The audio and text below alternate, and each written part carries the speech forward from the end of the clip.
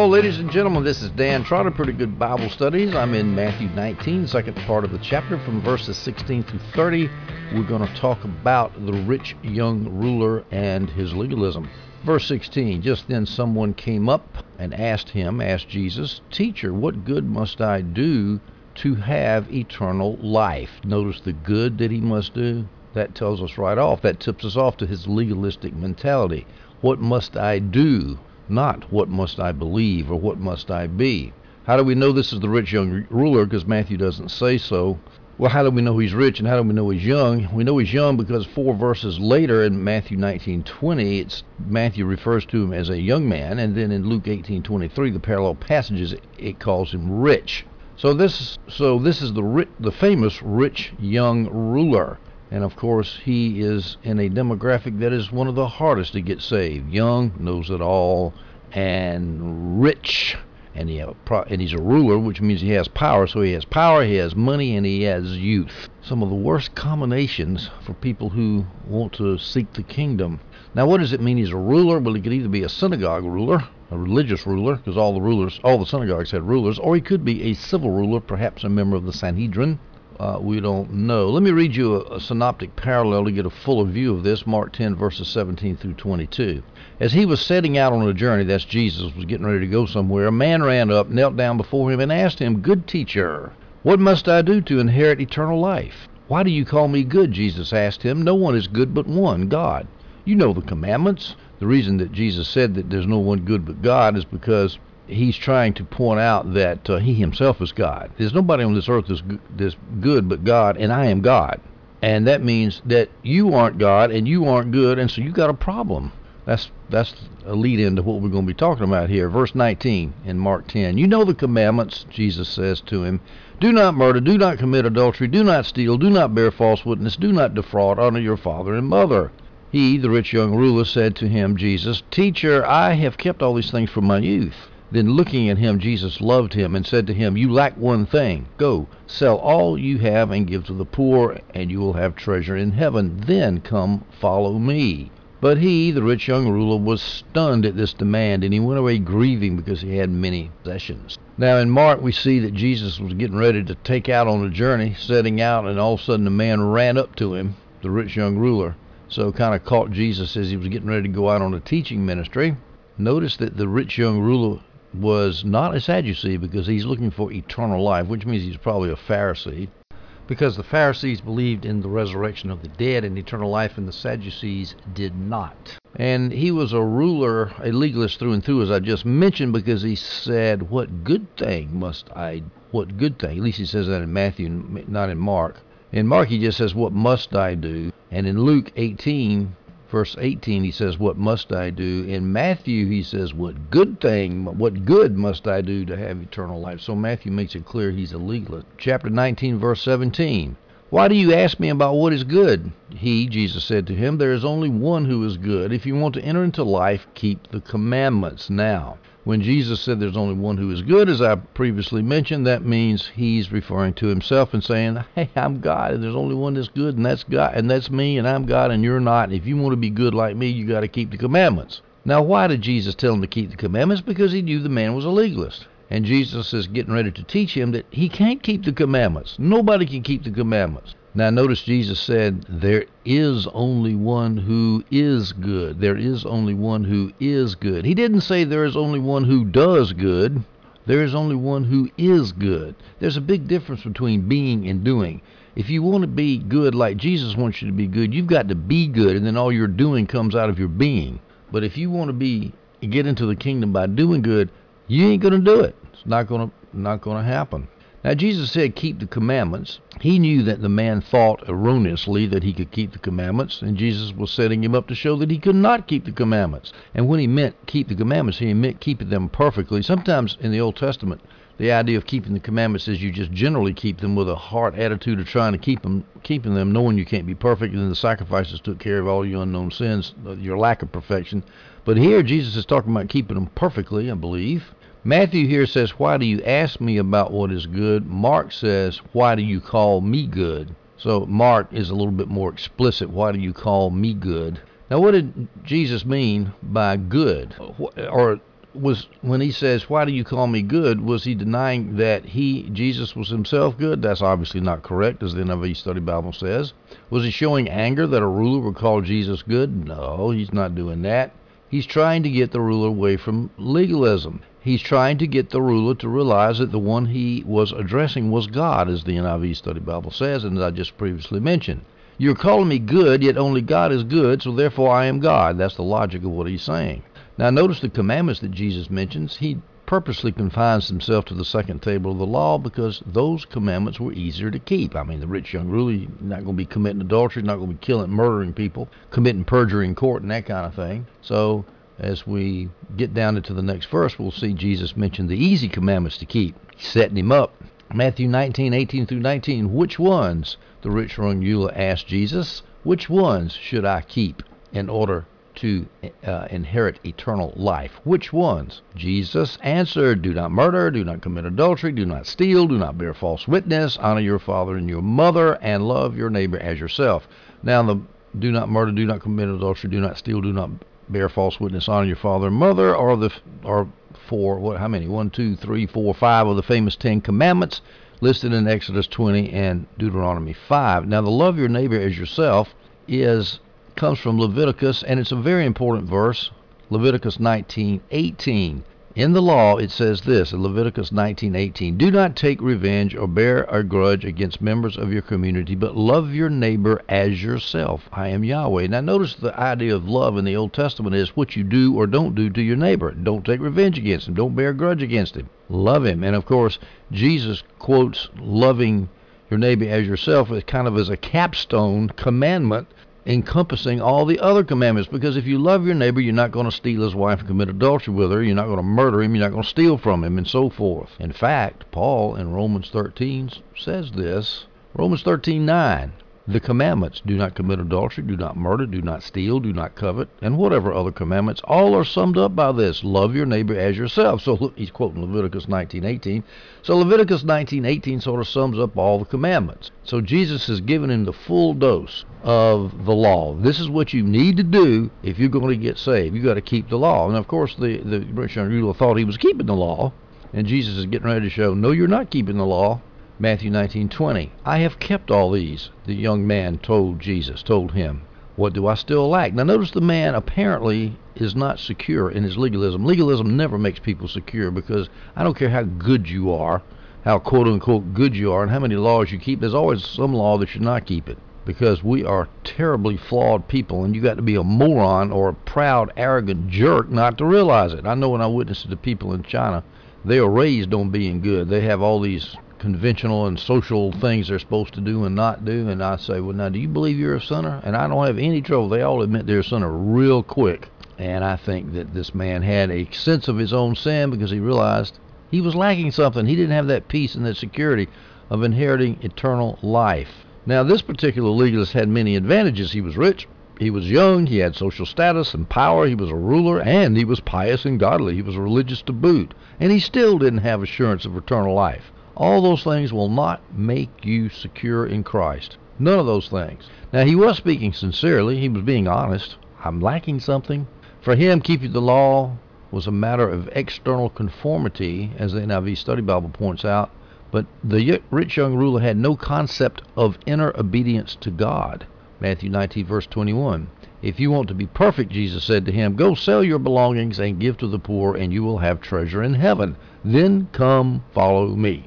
Now, when Jesus says perfect, the English is not good. This word perfect is always confusing in English. It can mean absolutely sinlessly perfect, or it can mean complete or mature. And Jesus is saying if you want to be complete and mature, it doesn't mean sinlessly perfect.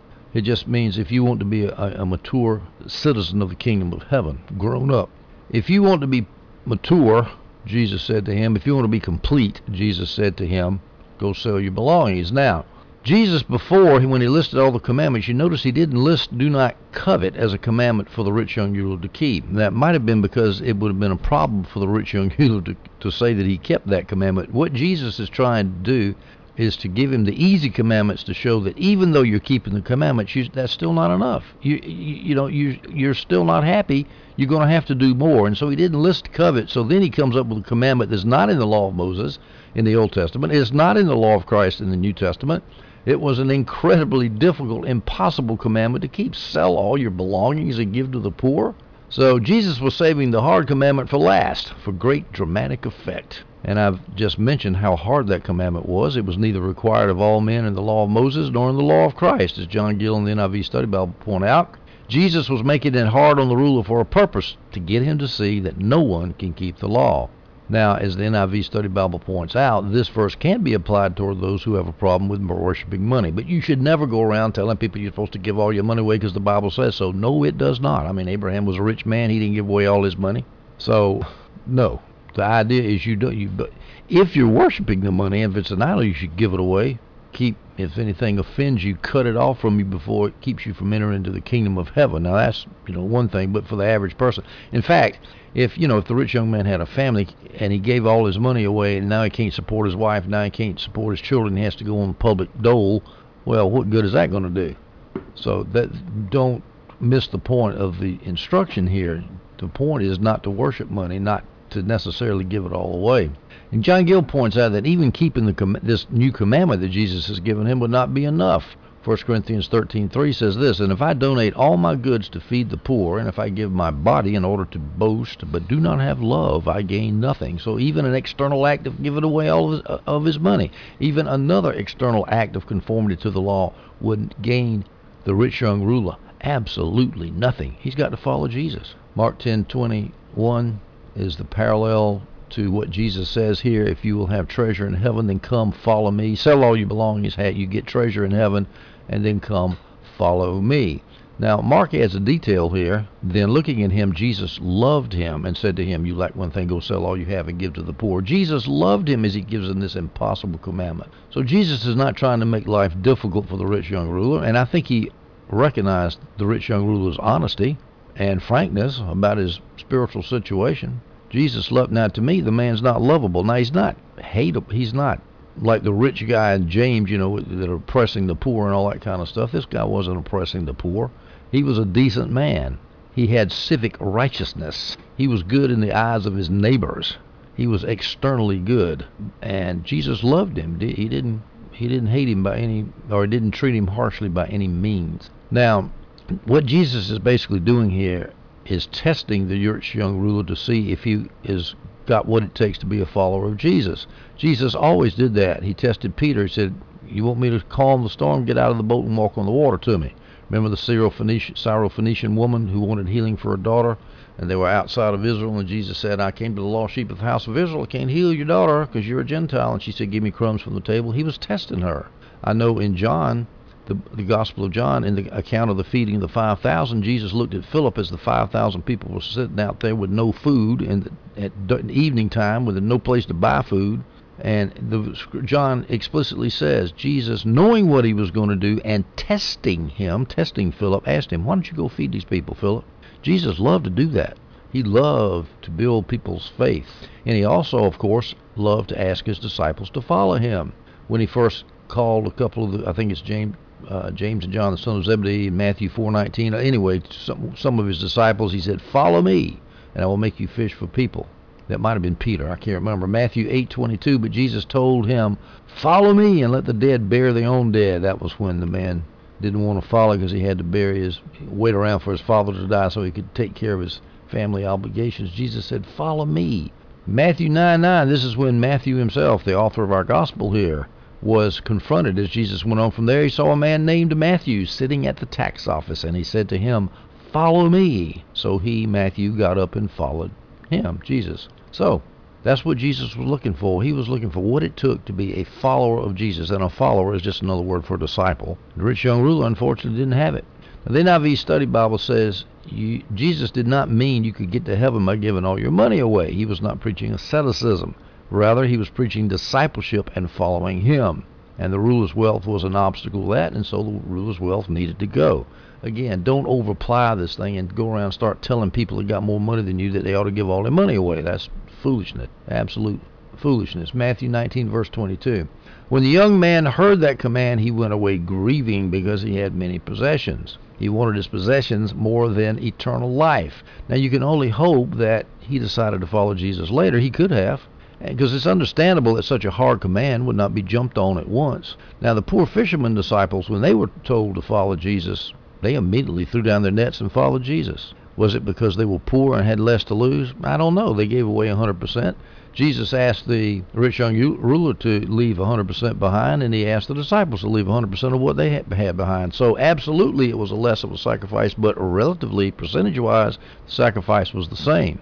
So those disciples had done basically what the rich young ruler did. Now, I will say this, though. The poor people, poor fishermen, they gave it all away, but it was easier for them to go back to their profession and pick up where they left, because after Jesus died, for example, that's what they did. They just go back and get started again. They didn't have a lot of capital tied. They had boats, but they could always hire on with other fishermen. James and John had their father who had the fishing business. They could get back into business okay. But the rich young ruler, if he gave all his money away, he would never get it back, not in this lifetime. So that probably sets us up for why it's harder for rich people to get into the kingdom of heaven than poor people. So the rich young ruler here, he went away grieving. He had two sin problems. He loved his money too much, and he was self-righteous. I keep the law, I keep the law. So here, ironically, the ruler was not blessed to be rich. I think of all these prosperity preachers, Kenneth Copeland, the 16,000 square foot house of Steve Furtick of Elevation Church, the mansion of Benny Hinn. I don't know. Does that really sound like that jives with the Bible to you? I'm just amused in hearing these people. See, this shows that Jesus provides for me, and you living in a mansion. Come on. Riches, that kind of riches, easily to become a stumbling block and a block, an obstruction for entrance into the kingdom of God. Or if these people are saved, and I'm not saying they're not saved, but are they really getting close to God? Do they really hear God's voice perched up there in their mansions? I doubt it. Matthew 19, verse 23 through 24. Then Jesus said to his disciples, I assure you, it will be hard for a rich person to enter the kingdom of heaven. Ooh, I wish I could hear a Creflo Dollar sermon on that. Again, I tell you, it is easier for a camel to go through the eye of a needle than for a rich person to enter the kingdom of God. If what Creflo Dollar is teaching, that everybody can get rich through the gospel, then that means that people are getting rich, and it's making it harder and harder and harder for them to enter in the kingdom of God. Well, you could say they're already in the kingdom of God, and that's true. But if they really, really, really want to understand the secrets of the kingdom, is that the way to do it? I remember reading some missionary literature about all these poor people that are going around all over India. And I know also, having been in China for a long time, there's a lot of Chinese people doing this too. They're poor, especially in the countryside, at least in China, is what I know about. In the countryside, they go out and they spread the gospel, and they don't have any money. I mean, they're dirt poor. They don't have anything to lose, and so they go. But now you talk about missionaries in America, this is what you got to worry about. The mission agency's got to raise money for insurance policies. Well, the poor guy in China or India, they don't worry about insurance policies because they don't have any insurance. They never had it before, so they don't need it now. And they go out and they spread the kingdom, whereas Western missionaries, they're great at building superstructure, organizations, bureaucracies, pension plans. But how many people get saved? That's the bottom line. So this is a hard saying, and I tell you, Western Christians would be good to listen to it, in my humble opinion. Mark adds this detail to this verse here. Mark 10, verse 23, Jesus looked around and said to his disciples, so it sounds like after the rich young ruler had left away, then Jesus looked around looking for his disciples because he had a teaching moment. He wanted to teach them about wealth and how hard it is to enter into the kingdom of God. Jesus didn't plan this, by the way. This rich young ruler just came up to him all of a sudden, and that gave Jesus an opportunity to teach. Now, Jesus said, it is easier for a camel to go through the eye of a needle. And he said it's hard for a rich person to enter the kingdom of heaven. But he didn't say it was impossible. Consider Joseph of Arimathea. He was a rich man, and he provided the tomb for Jesus to be buried in. But, as a matter of fact, rich people are comparatively rare in the kingdom. There are some. I remember this guy. What was his name? Letourneau. He made a fortune in earth-moving equipment, if I remember correctly. This was years ago. And he gave 90% of his income away and wrote some books about it. 90% of his income. So, it's not impossible. Joseph of Arimathea gave away a very expensive tomb for Jesus. Rich people need to be generous. They don't need to feel guilty about their riches. They need to be generous with their riches, and they need to realize that God gave them the riches, and it's not because of their goodness or their smarts or their inheritance or whatever reason. They don't need to be proud. If the riches are causing them to be proud, they need to give the riches away. It's hard not to trust in riches. John says in 1 John 2:15, "Do not love the world or the things that belong to the world. If anyone loves the world, love for the Father is not in him." And by golly, I've been around rich people before. I remember one time messing around with these IPOs and these investments. Everybody's trying to make a big hit. I was too. I didn't do it. Lost a lot of money, and then I realized, these people out here, it just completely changes people. They get ate up, get eaten up with the love for money. I remember talking to an Amway person one time. She said she was a Christian. I thought, oh, that's nice, a Christian.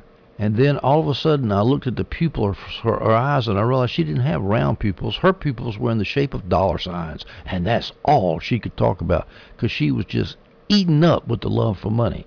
I know there's a young Chinese convert of mine who lives in a different city now in America, and she put something on her social media, WeChat, and I didn't know what it was. It was a profile pic, and I asked her, "What is this?" And it had something to do about getting rich. And she says, "I want to make money." And she, that's one thing about Chinese people speaking in their second language. Well, no, not even in their native language. They just love money. I remember in Shanghai seeing a goddess. Said, "What's the name of this goddess?" "It's the goddess of wealth." She had two big gold bars at her feet, if I remember correctly. The whole thing's made out of gold, and people worshiping the goddess of wealth, and they're not ashamed of it. In America, we kind of hide it, We're not going to openly say we love money, but in China, they don't have any bones about it. And young Chinese women, well, maybe not just young Chinese women in general, you scratch a Chinese woman, and I'll tell you what motivates her is money. Now, there's reasons for that. They've had poor social status. The feudal system treated them horribly, if you know anything about that. And they live in a society that's making a lot of money now, but there's been revolutions before, and people have lost a lot of money before, and so they're insecure. So I understand that. I have a lot of sympathy for that. Let's put it that way. But they do love money, and I had to tell my Chinese convert, I said, "You have got to understand, you can't love. The love of money is the root of all evil." She never heard that verse before. She went and looked it up. So anyway, I was telling you, riches will and snare any Christian. I don't care how godly you are. You got to be careful about money. I'm not saying give it all away. I'm saying get it out of your heart. And of course, you do need to give a good bit of it away to the right people. Giving in the New Testament was to poor people and to itinerant ministers. Find a poor person, find itinerant ministries, and give to them. Now, a camel going through an eye of a needle is just as easy for a camel to do that as for a rich person to enter the kingdom of God. The lump on a camel, the hump, makes it really hard to get through that needle. Here's a little side note here. Some manuscripts read cable instead of camel. It's harder for a cable to go through an eye of a needle. That makes sense, but that was a common camel proverb in the East. That's probably what it was, and it's just better. It's better. It makes the analogy better. The metaphor better. Some people, as a third option, say that the eye refers to a small aperture in a wall, and a loaded camel could not make it through that small aperture of the eye of the needle. The small aperture in the wall, a camel couldn't make it through. I've heard some people refute that. I don't know. That's for some PhDs in New Testament if you want to get into that. Matthew 19, verse 25. When the disciples heard this, they were utterly astonished and asked, "And who can be saved?" Now, they were astonished because they were thinking there would be many rich people in the coming Messianic kingdom, because a kingdom implies riches and power, as John Gill points out. Now, who can be saved if rich people aren't coming into the kingdom, they're thinking, and rich people are most therefore likely to be opposed to the kingdom of Christ? Then what chance would poor ignorant fishermen like these disciples have in the kingdom? They're going to be nothing burgers. So that was the first reason they were surprised, is they were thinking the typical Jewish way about Messianic kingdoms. And then when they said who can be saved, that sounds like the disciples thought that everybody was rich. Now, that is a problem, because if Jesus had said only the rich are not going to come in, and then the disciples said, well, we're poor, we'll make it, the rich won't, and most people are poor, so therefore there's only going to be a few people excluded because only a few people are rich. But that's not what Peter says. It says who can be saved? Like nobody can be saved. Sounds like he thought everybody was rich, as Adam Clark points out. Well, here's the options to solve that little problem. Adam Clark says they might have attached a different meaning to the word rich They were thinking that rich merely meant someone who wasn't in penury, starving to death. In other words, that would include the working class, the middle class, the moderately rich, and the extremely rich. Include everybody except people that are in abject poverty. I don't know. Here's another option. They could have been thinking that the poor in the kingdom will be oppressed by the rich. When they say, who can be saved, what it meant was, we're poor, we'll be in the kingdom, but the rich are going to oppress us and wipe us out. I think that's probably what they meant, although that's not generally the way people take it. But I think that's probably what the disciples were saying when they asked that. But Jesus, in verse 26, in chapter 19, verse 26, Jesus looked at them and said, with men this is impossible. What's impossible? For a rich man to enter the kingdom of heaven, for a camel to go through the eye of a needle. With men this is impossible, but with God all things are possible. Now here Jesus says, look, it's possible for rich people to get saved. Joseph of Arimathea, Mr. Letourneau, rich people can get saved. Poor people oppressed by rich people who are unbelievers, poor people who are oppressed by unbelieving rich people, they can be saved. So there's two options as to what this impossible thing is. Rich people getting saved or poor people being oppressed by rich people. Not really clear what Jesus meant. The typical interpretation of this is that it's referring to rich people getting saved. Who can be saved? Rich people hard to get saved. It's impossible for rich people to get saved on their own, but with God it's possible for a rich person to get saved. God can move on a rich person to abandon his attachment, like Gollum, to his riches. But that in the Lord of the Rings, Gollum, that's the best scene in the book and in the movie, when he starts thinking about my precious, looking at his gold coins. And what it did to him, it turned him inside out. It evacuated him of all humanity, or whatever he was. I guess he wasn't a human. He wasn't human by the time the love of money sucked him dry. Matthew 19, verse 27, then Peter responded to him, look, we have left everything and followed you, so what will there be for us? Now there's two options on how we can interpret Peter's attitude here. Is he being proud? Look, we left everything, which he did. He left all of his fishing business. Is he being proud about it and say, look, we're going to the kingdom now, doggone it. The rich young ruler didn't make it, but we're going to make it because we left everything. Or could he be a little bit defensive and worried? Ooh, so, it's hard for people to get into the kingdom of heaven. Now, Jesus, just to make sure you understand, we did leave everything, didn't we? So what will there be for us? We left everything. And anyway, either he's showing a lack of confidence in giving up everything, or he's being a little bit proud about it. I'm not really sure, but Jesus answers him this way in Matthew 19, verse 28. Jesus said to them, meaning the disciples, Peter was speaking for the disciples, Jesus said to them, I assure you, in the Messianic age, when the Son of Man sits on his glorious throne, you who have followed me will also sit on 12 thrones, judging the 12 tribes of Israel. Now this little verse has some theological implications, so let's look at it closely.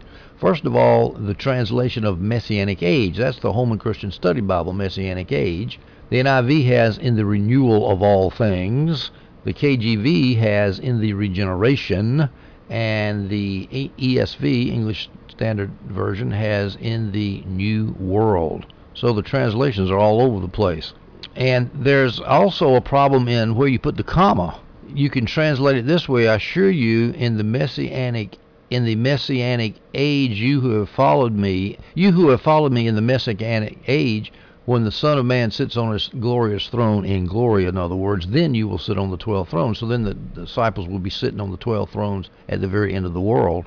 Or it could be, in the Messianic age, you will sit on the 12 thrones. You who have followed me will sit on the 12 thrones. So there's a question of when the sitting on the thrones occurs. Does it occur at the very end of the world in glory, or does it refer to the church age? Now, Adam Clarke vehemently states that it's referring to the ruling in the 12 over the 12 tribes of Israel is referring to the end of time. Here's what he says: the regeneration is thus referred to the time when Jesus shall sit on the throne of his glory, and not to the time of following him, which is utterly improper.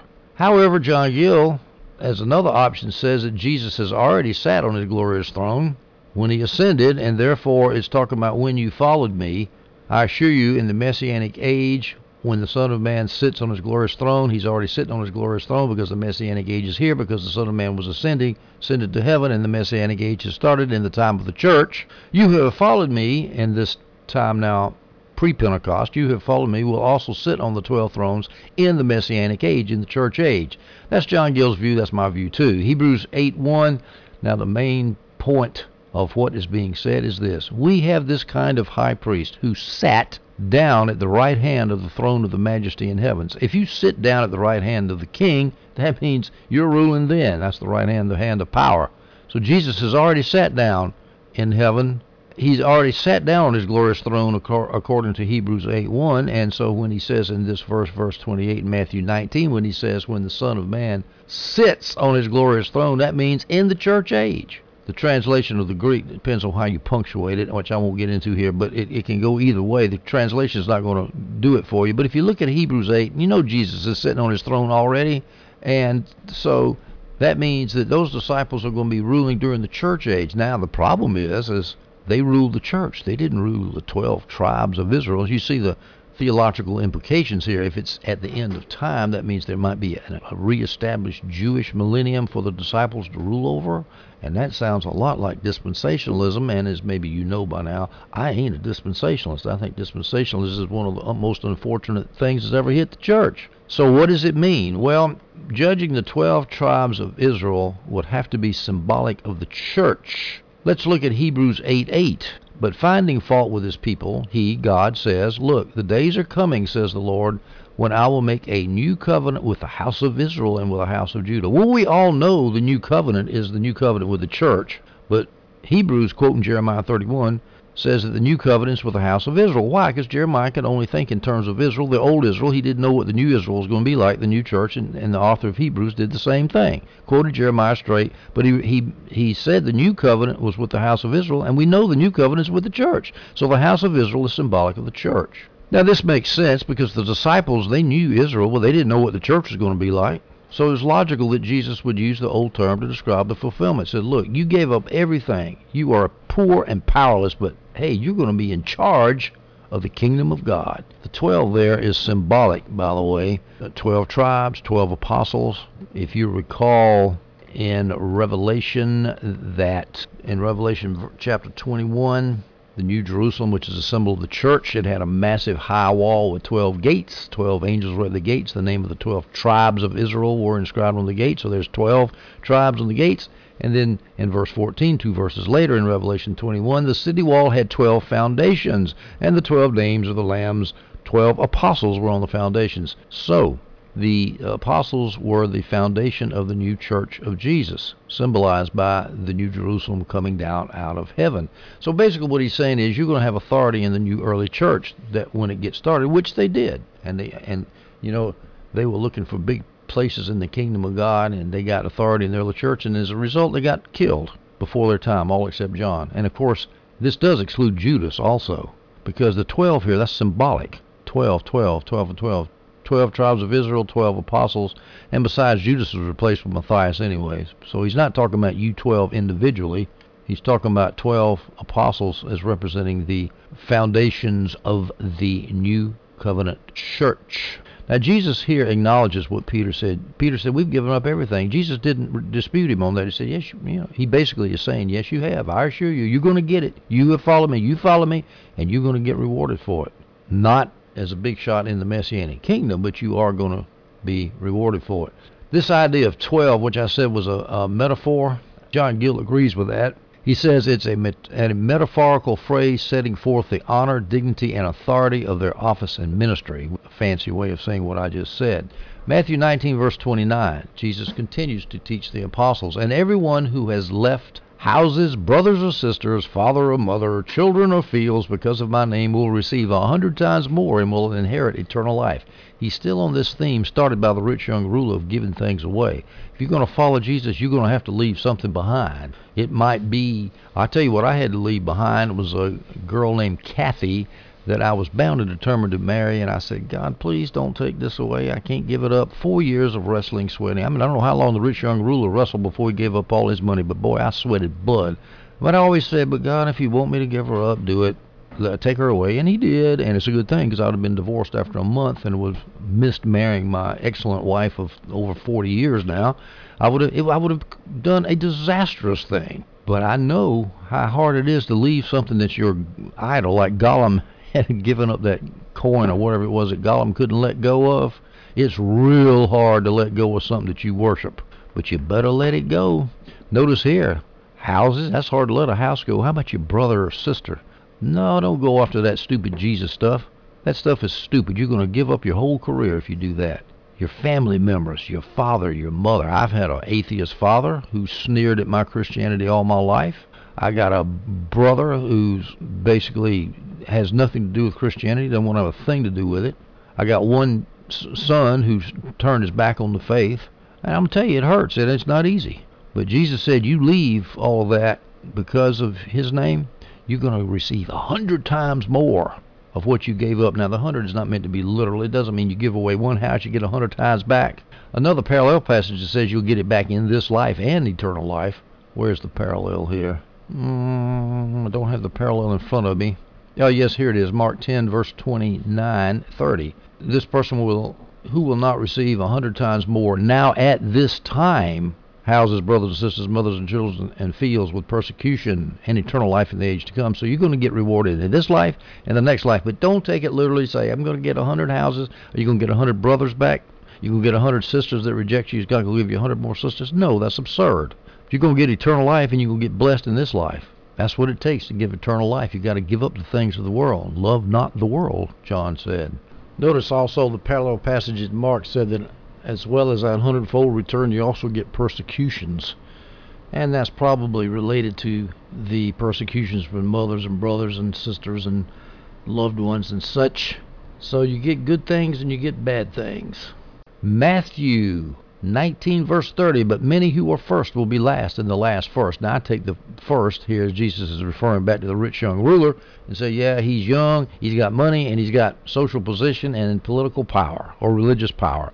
He's first in this life, but in the next life he's going to be last because he gave up eternal life. On the other hand, people who are nobodies in this world, like you poor ignorant fishermen who've given up everything, you're going to be first in the kingdom of God, ruling over the 12 tribes of Israel, i.e. over the church. That phrase, many who are first will be last and the last first, is used several times in the scriptures and other stories and other gospel stories that Jesus gave. So it was something obviously on his mind a good bit.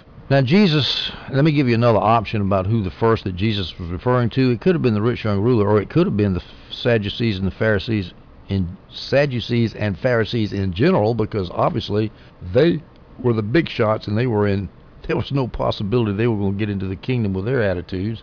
In fact, all they were doing was storing up judgment for themselves. Here's an example of somebody who was first and ended up last. Judas. He was one of the 12 apostles of the Son of God, and look what he did. Ended up in hell because he betrayed Jesus. What an idiot. Here's an example of those who were last but ended up first. All the apostles but Judas. They gave up everything, and we're still talking about him 2,000 years later. Now, here's another option about who Jesus was talking about, and I don't believe it's true, but I'm just giving it to you as an option. Many who are first will be last. It could be that Jesus is saying, look, Peter, you're bragging about giving up everything, and you're asking about what you're going to get in the kingdom. Don't brag, because if you want to be first, you're going to be last. If you want to be first, you need to be last. Quit bragging about what you're going to get. This is the NIV Study Bible's idea. I don't think that Peter was really doing that, in my humble opinion. I think he was just curious. I gave everything up. What's going to happen with me? Or maybe he was thinking about that Messianic kingdom, maybe. I don't know. But anyway, Jesus didn't explicitly rebuke him. He might have implicitly rebuked him here in verse 30 by saying, hey, Peter, many who were first will be last, and the last first, so you better be careful. I don't know. But at any rate, we have finished with Matthew chapter 19. We'll take up Matthew chapter 20 next audio. I hope you enjoyed this one.